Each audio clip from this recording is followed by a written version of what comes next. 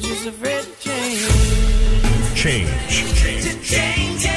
We need to change things up. It's a show about change. Welcome to Bob's Basement. Here's your host, Bob Willett. Welcome to Bob's Basement. My name is Bob, and joining me in my basement virtually today is an old friend. We met many years ago while she was at Extra, Canada's gay and lesbian news weekly magazine. Andrea Houston was probably one of the most prolific reporters while I was there, and I'm so happy to have you on the show today. Thank you for coming on, Andrea. Oh, my pleasure. Thanks for having me, Bob. Andrea, I thought you'd be a perfect guest for this show because the show is about change, and you know your career has changed throughout the years. I imagine your perspectives on so many things as a journalist have changed. Journalism has changed so much in it over the years. Maybe we should just start with a little bit. You've sent me your bio here, but maybe just for people who don't know who Andrea Houston is. I mean, you were with the Torontoist. You've worked with big and small. Just tell us a little bit about yourself. Yeah, lots of experience in journalism. My background is in mainstream journalism, did some hard news journalism and covered beats in Peterborough for the Peterborough Examiner, worked obviously the LGBTQ beat at Extra, did lots of work also behind the scenes for politicians, worked with MPP Sherry DeNovo when she was at Queen's Park, working on legislation that helped queer youth and sex workers. And one of the big pieces of legislation that we got passed, which was amazing, which was the provincial ban on conversion therapy, which of course is huge news. It's federal, and the federal bill is obviously in the news, but we were the first jurisdiction in Canada to really pass that, to get that piece of legislation passed, following, of course, the landmark legislation in California. So I've done lots of work in activism and politics, and of course journalism, and now I'm at Ryerson, and I've had a course running there called Queer Media, which I developed a few years ago. And now I'm really excited. I'm going to be teaching that again, and also teaching a new course, basically all about the basics of media and journalism for students who don't take journalism and who aren't in journalism full time. Oh, that's interesting to give people some perspective. I like that. Well, maybe we'll start with the journalism piece. This is a podcast about change. And let's talk about going from. Did you go from the Peterborough Examiner to Extra? Like that's quite the change. Yes. That's quite the change. I was fortunate enough, and I really consider some of the best time of my life. I'm a staunch ally of the LGBTQ community. I was lucky enough to be the program director for 103.9 Proud FM and worked there for almost 9 years, and I still have some of the best friends in my life from then. And I just absolutely. I miss working. I'll be completely honest. I miss working. I miss the village. I miss the community. I miss that. Let's talk about what it's like going from the Peterborough Examiner to Extra. How did that happen? Well, I've been in Peterborough for almost 5 years, covering as mainstream journalism as you get, covered lots of beats, education, council, courts.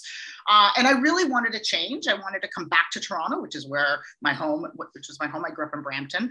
And I wanted to really focus more on social justice and focus more on, journalism that gets action. And not that I wasn't doing that in Peterborough, but, in Peterborough, I was for the longest time, almost the entire time I was there, the token queer person in the newsroom. I got all the queer stories. It very quickly became a passion of mine. While I was covering education, I went to the school board meetings every month, as most education reporters do.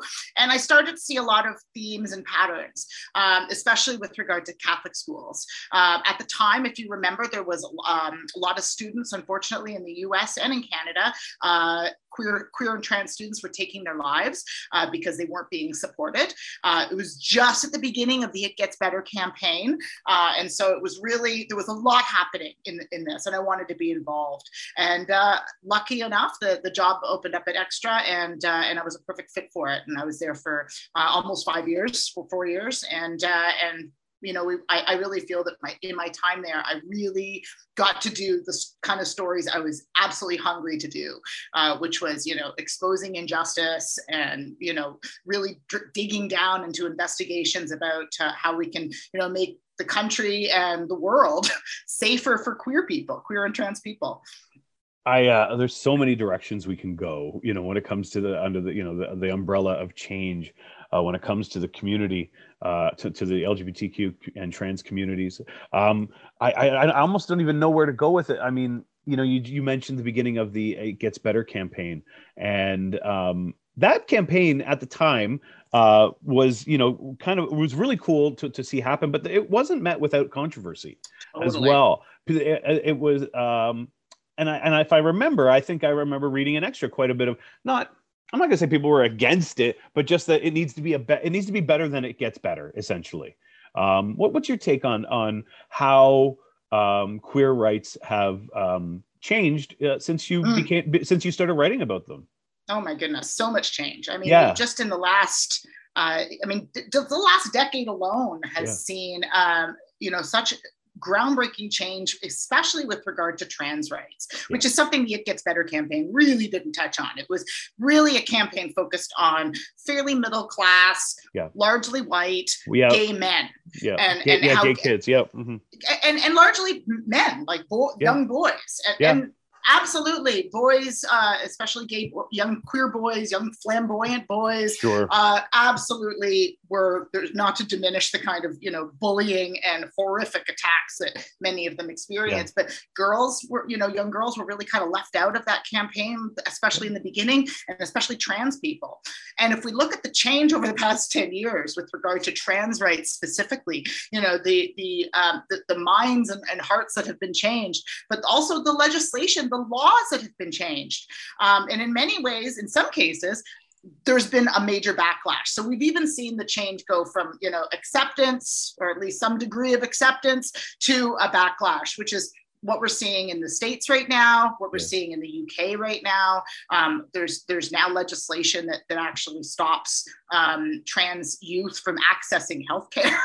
And we wouldn't, and I was having this conversation recently with MPP Sherry DeNovo, or former MPP Sherry DeNovo. We were having catch up after the pandemic drinks, and we were sort of reminiscing about the laws that have been passed. And I said, your piece of legislation, which added gender identity and gender expression to the Ontario Human Rights Code, which was absolutely massive at the time, and the bill that we got passed with conversion therapy, probably would never be able to happen under Doug Ford right now, because of the way that the populism and the right-wing sort of narratives have sort of formed over the last few years, have changed how people see this issue. And unfortunately, trans rights have been weaponized by many people. So so lots of change with regard to trans rights specifically. Well, I can still remember, being, a new, active member as an ally to the LGBTQ community, and hearing things like even within the queer community, the acceptance of the trans community it's been a long and hard road. Like, it's not been what you would say a clear path. And even within the queer community, there were people who were like, I don't know, anti-trans, it seemed, and it was, and to me, that's absolutely. And that surprised me. And, and then I remember I even heard things like, even when it came to the bisexual part of the community, and it was just a joke, but a friend of mine, we were standing at the Pride Parade, and the bisexual group goes by and they yell, "Oh, honey, pick a side." And it was like, it was funny. You're trying to be, but there's an underlying, there's still the alphabet soup that we call, all of the letters of the LGBT community is so diverse. Like, how do you're I don't know, you can never get it all on the same page, right? Like, I don't think, but I don't know if you have to. The biphobia and the transphobia and the racism is real in the queer community, and we saw the racism very clearly after Black Lives Matter stopped the Pride Parade, and I don't know how your Facebook feed was, Bob, but mine was vitriolic. It's true. The amount of conversations and debates that were happening between queer people, between gay people in this city, that, for a lot of people, it created divisions that didn't exist before. I mean, I lost friends. There's still people I don't talk to now because of that issue. and how it really divided people. So, you know, I think that, you know, queer and trans people, we're constantly changing. We're constantly trying to be better people. And you know, we are impacted by the same intersectional oppressions and biases that the broader community is. And, you know, unfortunately, we have a lot. In some ways, we have to look at ourselves and recognize our own biases and change and make those changes personally. Absolutely. It's there's so much work to be done all the time, and you know, and things with the pandemic. How do you find the last 18 months have been for your world? I mean, you've been teaching. How has are you doing much journalism right now, or are you doing mostly teaching right now? I'm doing mostly teaching. I'm preparing to teach right now, but I have been working doing some writing myself and I've been trying to put together a podcast myself. Okay, very good. And also just, you know, really trying to just be a better person and just learn more, use the time to, you know, self-educate. I, you know, was debating whether journalism is actually even something I want to keep doing, and whether maybe my talents and skills would be better served in some other way. You know, over the pandemic, I really learned much more about food. I've always been passionate about food, and I've always been really into cooking, but I started to really understand it more with the lens of climate change, and really thinking about food systems. And, you know, once you learn a lot about climate change and you start to really understand the science, you start to really understand how important food is to the entire equation. Right. You know, we're going to be, you know, in a very short amount of time, we're going to be, you know, potentially, you know, having real system failures with regard to our food and accessing food. And, you know, while middle-class white folks like you and I might not feel it right away, we are certainly part of a larger system that is going to be failing for a lot of people, right? And so I wanted to understand this, and I you know, started to do a lot more self-education, started to think about this a lot, and I even did an internship on a farm. Oh, wow. During the pandemic. It was, you know, two queer guys, and I, you know, asked, you know, I didn't want to do the whole growing season. I thought that might be a bit much my first time. I volunteered some, you know, come on, let's be serious here. I wanted to sort of get a sample of it. So I was there for the spring months. I was there for a couple months in the spring, and I learned all about how to raise a small herd of pigs and a small flock of chickens, and learned all about growing, and, you know, really had some great conversations about change, about, you know, how our climate is changing, how that change impacts agriculture and farming and food, and, you know, what it means for the younger generation, which is, you know, these are conversations I'm totally expecting to have with my students in September, right? Yeah. You know, the anxiety and the fear and despair and grief we all feel about climate change is, you know, I can't even imagine how, if I'm feeling it, how exacerbated it must be with young people, right? And so, sure. And so that these are conversations, really difficult conversations about change that I'm totally expecting to have. And so I'm in a way, I'm looking forward to it, because I think, for me anyway, I get most of my inspiration and most of my, you know, just drive and excitement with regard to these difficult issues from young people, and how they work through these issues. You use the term self-education, and you taught yourself a lot. There's a change, is the readily available information, but also readily available wrong information.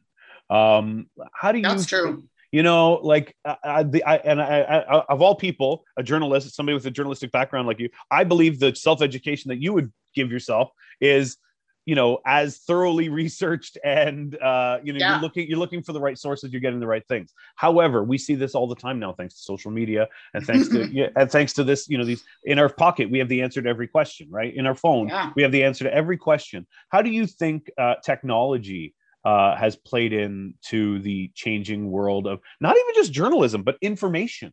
Like, you know, like, how do you, what are your students? Your students are coming in, they think they know everything probably. Right? Like, how does that work? Where does this work now, when everybody can sit, you know, in front of their laptop or on their toilet, you know, scrolling through and getting all, and thinking that they're getting everything right? Like, how are our young people going to decipher what is real and what isn't, and what is fake news and all that Yeah. fun stuff.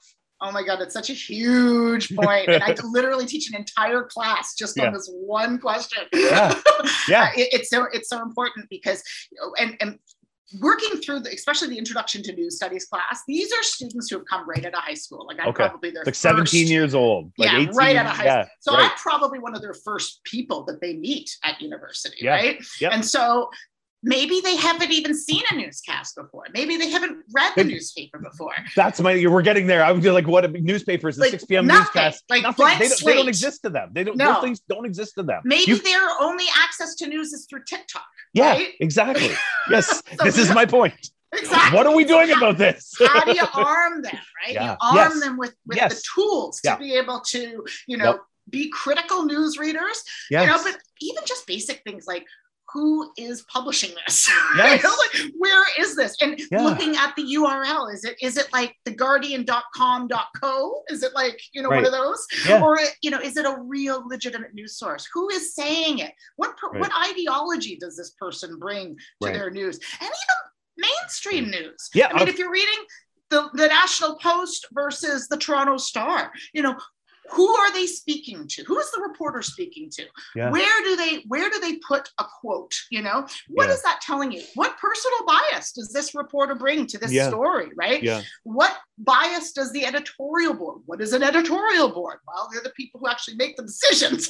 Yeah. And Yeah. what bias are they bringing to their news? So yeah, you've got like fake news and ultra right wing, Breitbart, Rebel. You've got all those people, absolutely. But you've also got a lot of nuance within the mainstream world Sure. that is really important to talk to. And of course, you have the people who are pushing the disinformation. The people who are Trolls and trolls, but also people who are trying to monetize. They're just trying to. There's a lot of people who are just trying to make a buck because extreme viewpoints make money, right? Yeah, And yeah. we know that, right? We know that all you have to do is just put something out there that is crazy and outlandish, and you will sell advertising and you will make money. Yeah. And so much of the fake news phenomenon really just started with people just making money off clicks. Yeah. And so, the students are going to be, presented with lots of different examples, and we'll have lots of discussions about this exact topic, because I think this is one of the most important things, not even if you're going to be a journalist, but if you're going to be an engaged a citizen, human being. a human being engaged in your community, engaged in your world, you need news. You need to be a critical news reader, and you need to be able to filter through all the garbage that's out there. You mentioned the word bias and left and right, and I would love to know your opinion on how much further apart the sides are now than when you started in journalism. As a how I feel just as, and again, and I don't know if I call myself a news junkie, but I've been in broadcast. I've been in traditional broadcast for over 20 years, and it's been part of my life. The news cycle and news and traditional newscasts, but just being basically educating and informing and entertaining. That's what I've been part of in my life. I've been very lucky to do that for a living. However, but I've never been like a hardcore newscaster or anything like that. But I can't help but think we are so much further apart in ideologies than we ever have in the last 20 years. Would you agree with that? Yes, in some ways. And I think there's a lot of specific reasons for it. I think, like, as I mentioned before, I think a lot of issues have been weaponized because people know that getting people really, really angry about, certain issues like identity issues, trans issues and whatnot, is a really easy way to garner votes or support or popularity or, traction on Twitter, so to speak, right? Yeah. Because things go viral when they're really crazy opinions. Yeah. But, I do think that we have seen, a real demographic shift in opinions about, pretty much everything. Okay. You look at young people and the way they look at the world has shifted. Even something as simple as, like, I don't know if you followed what happened at Ryerson Journalism School. There was a number of students last year who penned a letter talking about the mental health issues that they experience, the difficulties it is being a young journalist, the changes in the industry that have, caused them to basically have no job opportunities. Yeah. And so, and this has had huge impacts on their mental health and their ability to focus and their ability to be successful at school. And maybe my generation and your generation would have, crunched, worked all night, crammed, done everything possible, taken it as a personal failure if you didn't get an internship or if you didn't get a job. It was because of you or because of something you didn't do. That's how I would have read that situation, and maybe you would have as well. Sure. That's not how this generation reads it. They read it as an injustice, that there is an injustice, in societal injustice, a cultural injustice, a journalism injustice that has been done to them. Because the previous generation or previous generations didn't make proper decisions, didn't have decisions based on justice and equality. Instead, they made decisions based on profit. Instead, they made decisions based on, capitalist greed and things like that, which largely, in many cases, they're right? But, the mindset change that has taken place, that instead of saying, well, I didn't get this job because, I didn't work hard enough. It's like, I didn't get this job because someone made decisions to, condense that newsroom down from 20 people to 5. And, major issues are not being covered. And the people that they're hiring are freelance students who are making poverty wages. And that's an injustice. They're not wrong. And I think that that's amazing. I think that change is amazing. Yes. Yeah. Oh, they're not wrong in identifying it, right? Absolutely not. They're not wrong in identifying it. It's interesting. I will be the first. We talk about, your Facebook feeds or whatever getting, full of vitriol. Like I am the first to acknowledge my privilege. I am a 45-year-old white man. I'm the enemy. I'm the one who messed it up. But there is people around my age would be like, well, pull your own socks up and figure it out, because that's what we did, right? But you're not. But the fact is, you're right. There are so many. There's so many less opportunities, especially in the journalism or in the broadcast world. That was what one of the things I was going to bring up earlier is, you're right. If we didn't get an internship, we would have worked twice as hard to get it, not say, hey, wait a minute, the system's wrong. First of all, shouldn't even be an intern. So, you know what I mean? And why aren't I being paid as an intern? Yeah. We would have never thought of that, right? Like, we would have had our secondary job. And trying to unionize your workplace as an intern, that would have never occurred to me. No. Yeah. No, it's, it's amazing. And sometimes it's hard when you're, I said to you before we even started recording about, I had my job, I had a contract finish with Bell Media during the pandemic. And then they went and they blew out like 300 people a couple months later. So across the country. And that doesn't sound like a lot, but to a company the size of Bell, but Bell Media, that was a lot, because Bell Media is a small part. Yeah. So I understand that. It's interesting to and I love hearing your opinion or your thoughts on, talking to these kids who are 17 years old, 18 years old, who probably they've never had a newspaper. In my world, they've never had a favorite radio station. Right. It's or that. Right. Many of them radio. What's radio? I listen to podcasts. So. Right. Well, yeah. Radio to them is something their parents have on in the car, and that's it. Exactly. Right. And that's a huge issue for my industry. Traditional over the air radio is in. We're not. I will say this: we talk about change. We have to change. We have a lot of things that have to be done to engage younger people. We do have a USP. Our unique selling proposition is we're free. You never have to pay for us. Yep. All you have, so we do have that going for us. What about newspapers? Like, where do newspapers fit into all of that?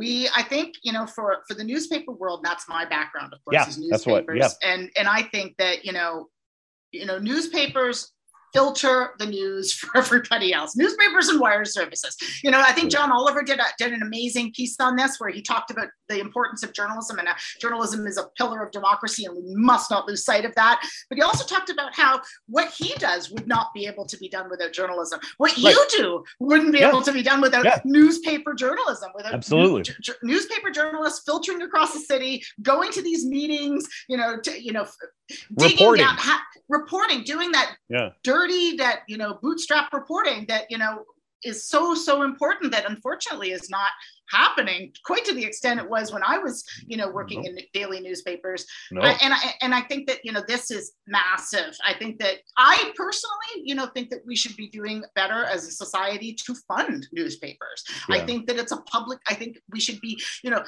shifting more to the idea that it's a public service. And I don't know exactly what the answer to that is, because obviously there's issues with, government funding newspapers, how do you control to make sure that they're still a watchdog, right? How do you make sure that they're not, doing the government's bidding? So obviously I don't have all the answers, but I losing newspapers would be painful for our democracy, would chip away at Canada's democracy and global democracy. We see that around the world. We see countries that lose media, that lose local media specifically, have a weaker democracy. You just have to look to the US for that, right? They have a much weaker democracy because they have less media and less, newspaper journalism. Everything is the 24-hour news cycle. Everything is CNN, Fox News, and we've seen the result of that. It means a weaker democracy. And I think when we say newspapers, and again, I say this a lot on my podcast, not to get all Marshall McLuhan, but when we say newspapers, it doesn't necessarily mean a broadsheet. Like, it doesn't mean a piece of paper. Mean that it does. The newspapers, as in what's on, it can actually be distributed anyway. It's the work that goes into that. The paper itself will probably be gone soon. The fact, frankly, that we still have 3 broadsheets is amazing, right? Yeah. And a tabloid, which we can't throw the sun at yet. As much as you want to. As much as I want to sometimes. They serve a purpose, right? They do. They serve a purpose. Oh yeah. But the fact that we still have these papers in hard copy form is amazing. I wouldn't. We've been saying for years the National Post will be folding. We've saying for years the Toronto Star will fold. I think it will. If there's anyone that's going to hold out probably the longest, it'll be the Globe. Yeah. I think you're right. I think it doesn't matter. I don't even read the newspaper in hard copy form anymore. My news comes from the web, and I read newspapers, but I read them online. And I actually really like looking at an app I have on my iPad, which shows me the front pages. And so, because for me, it's and I'm going to teach this to my students, is the importance of where things sit on a front page is a good indication of how important the newspaper or the news of the day places that particular issue. And I think that's really important as a newsreader to know. I can remember in high school, media studies, English media studies. And it's funny you say that, because I still to this day, and I use it in regards to what we do on the radio a lot, but also just is juxtaposition. Is where things are. Oh yes. What they're put next to. What you talked about on whether it's on the front page. What it's next to. What's there. Why is that there? Why and thinking that way. Not just the content, but literally thinking about the way things are laid out. And it's interesting the world. That these kids today, as they are growing up in, with TikTok and I love Google News. I think Google News is a great aggregator of news, and yes, it can become an echo chamber, but I use it as often as I use it all the time when I'm preparing for a shift. If I was doing an on-air shift, I use it all the time because I find you can set it to the things you like and whatnot. But I think you're right. I think how things are put out there is almost is somewhere near as important as what is being said, and I think that's where a course like yours is so important, especially the one for students who aren't actually journalism students. I think that's terrific. Before I let you go, I've kept you for about a half an hour now. I would like to talk to you a little bit about your work with sex workers, because I think it's very important. With just recently the OnlyFans, speaking of technology, and OnlyFans being a pretty safe way for sex workers to make some money, and to I don't know. This is probably the wrong. Not normalize sex work. Is that the right term? Yeah, is that okay? Absolutely. Is that okay? But to make it part, it's a job, and sex work is work. Yes, absolutely. Exactly. So, let's talk about when you started to advocate for sex workers. How have things changed? Where are things standing with sex workers? Another issue, like trans rights, another issue that has evolved and changed so much over the last decade. And it's actually very intertwined with trans rights because, as we know, the limited opportunities for trans women, specifically trans women of color, so many of them become sex workers. So it's really important that we understand sex work as under the umbrella of the broad LGBTQ, TTQ plus umbrella.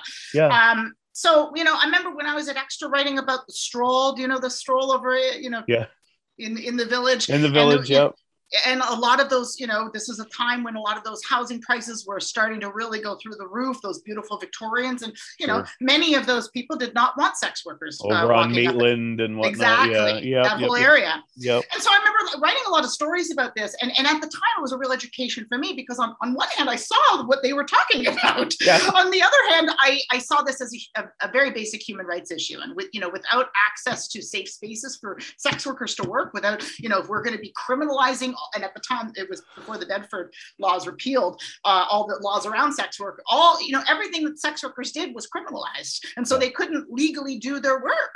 And so you have these two injustices, as and how I understood at the time. And then like after the Bedford laws, removed all those laws surrounding sex work, and we effectively had a decriminalized system in Canada. Of course, that changed under Harper when the laws came back.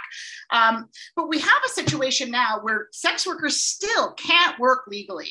And a few years ago, when the Bedford laws were quashed, Now Magazine was really in a scary situation because a lot of the funding that funded their journalism came from, and I was at Now Magazine at the time writing about this.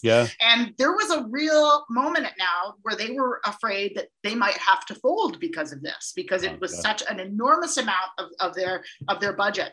And so now we have the exact same situation happening with OnlyFans, except now we don't have a publication that is, depending on OnlyFans. We have sex workers' lives. Yeah, I don't care about OnlyFans. It's the people who are using it to make their own. Yeah, exactly. However, we do care about Now Magazine, right? Like, yes, of course. And Now Magazine, the fact that now what happened as a result of all of that with Now Magazine, that they've had to enter into some less than or deals with corporations that don't necessarily have journalism in mind, right? Yes. They may be focused on profit from the cannabis industry or profit from gaming and things like that. Yeah. So, but all that aside, at the end of the day, I think sex workers, are really making inroads in helping the public understand what we were talking about, how this is work. And, in a capitalist society where there are limitations and barriers and biases and discriminations that people such as trans women of color and people who live on the margins and people who maybe can't get jobs in the mainstream, or people who just enjoy being a sex worker, people who want to be sex workers, people who love the work, feel empowered by it, and want to do it. We need to make that safe, accessible, and not criminalized. Yeah. That said, we also need to do a good job, and sex workers have been doing an amazing job making this distinction for people, is separating trafficking with sex work. Yeah. Those are different things, and people still conflate them. Journalists still conflate them, and journalists don't seem to understand that. When we talk about consent, money doesn't remove consent. If women and men, people who go into sex work, they're adults. If they're adults and they're able to make that consent decision for themselves, and so I whether it's OnlyFans or whether it's some other platform, we need to let sex workers be at the table, make decisions, and allow them to do their work without the fear of criminalization, because it puts them in danger. Criminalizing their clients also criminalizes them. Yeah, so right. We have a situation right now where there's no safe place for sex workers to work, and that's an injustice. Yeah, it's there's there's so many issues that you could like that. There's so many. You said another injustice. There are so many injustices, and you're educating young people who are identifying injustices that people like you and I didn't even see. Exactly. People our age that we didn't even see it that way. So it's interesting to see the change in perspective and how that, because I say that all the time to people who are work with me at like perspective is everything, because I think given the opportunity to educate yourself more and or have as much try to have as much perspective as possible, right? Because I think that adds to understanding, and people can hopefully, my last guest was I'd mentioned was Nathaniel Erskine-Smith, the member of Parliament for Beaches East York here where I live, and we talked a little bit about he grew up in an NDP family and how he runs for the Liberal Party. Oh wow! Yeah. Oh yeah. His mom and dad were cool. hardcore NDPers. They were union members, teachers, the whole bit. But he decided to run red for a whole bunch of reasons. And one of the things that I got from him was the idea that not getting everything isn't nothing, which I think happens on that left. If we just because we didn't get everything doesn't mean we didn't get anything. And that was an issue. That was a perspective thing to me. I would say he's probably the poster boy for he that really perspective. Is. Yeah. Because like that. I mean, Adam Vaughn as well had a bit of that. Sure. Yep. Fair enough. That sort of. I consider myself a lefty, but I'm running for the Liberals so totally, I can get power. Yeah, exactly. And there's something to be said for that, right? I mean, that is a strategy. That's a political strategy. It's a political strategy. Well, so is calling an election only 2 years in. That's a political strategy. And you can get as mad as you want at it. The other two sides would have done the same thing if they saw the opportunity. Like, it is what it is, right? Yeah, I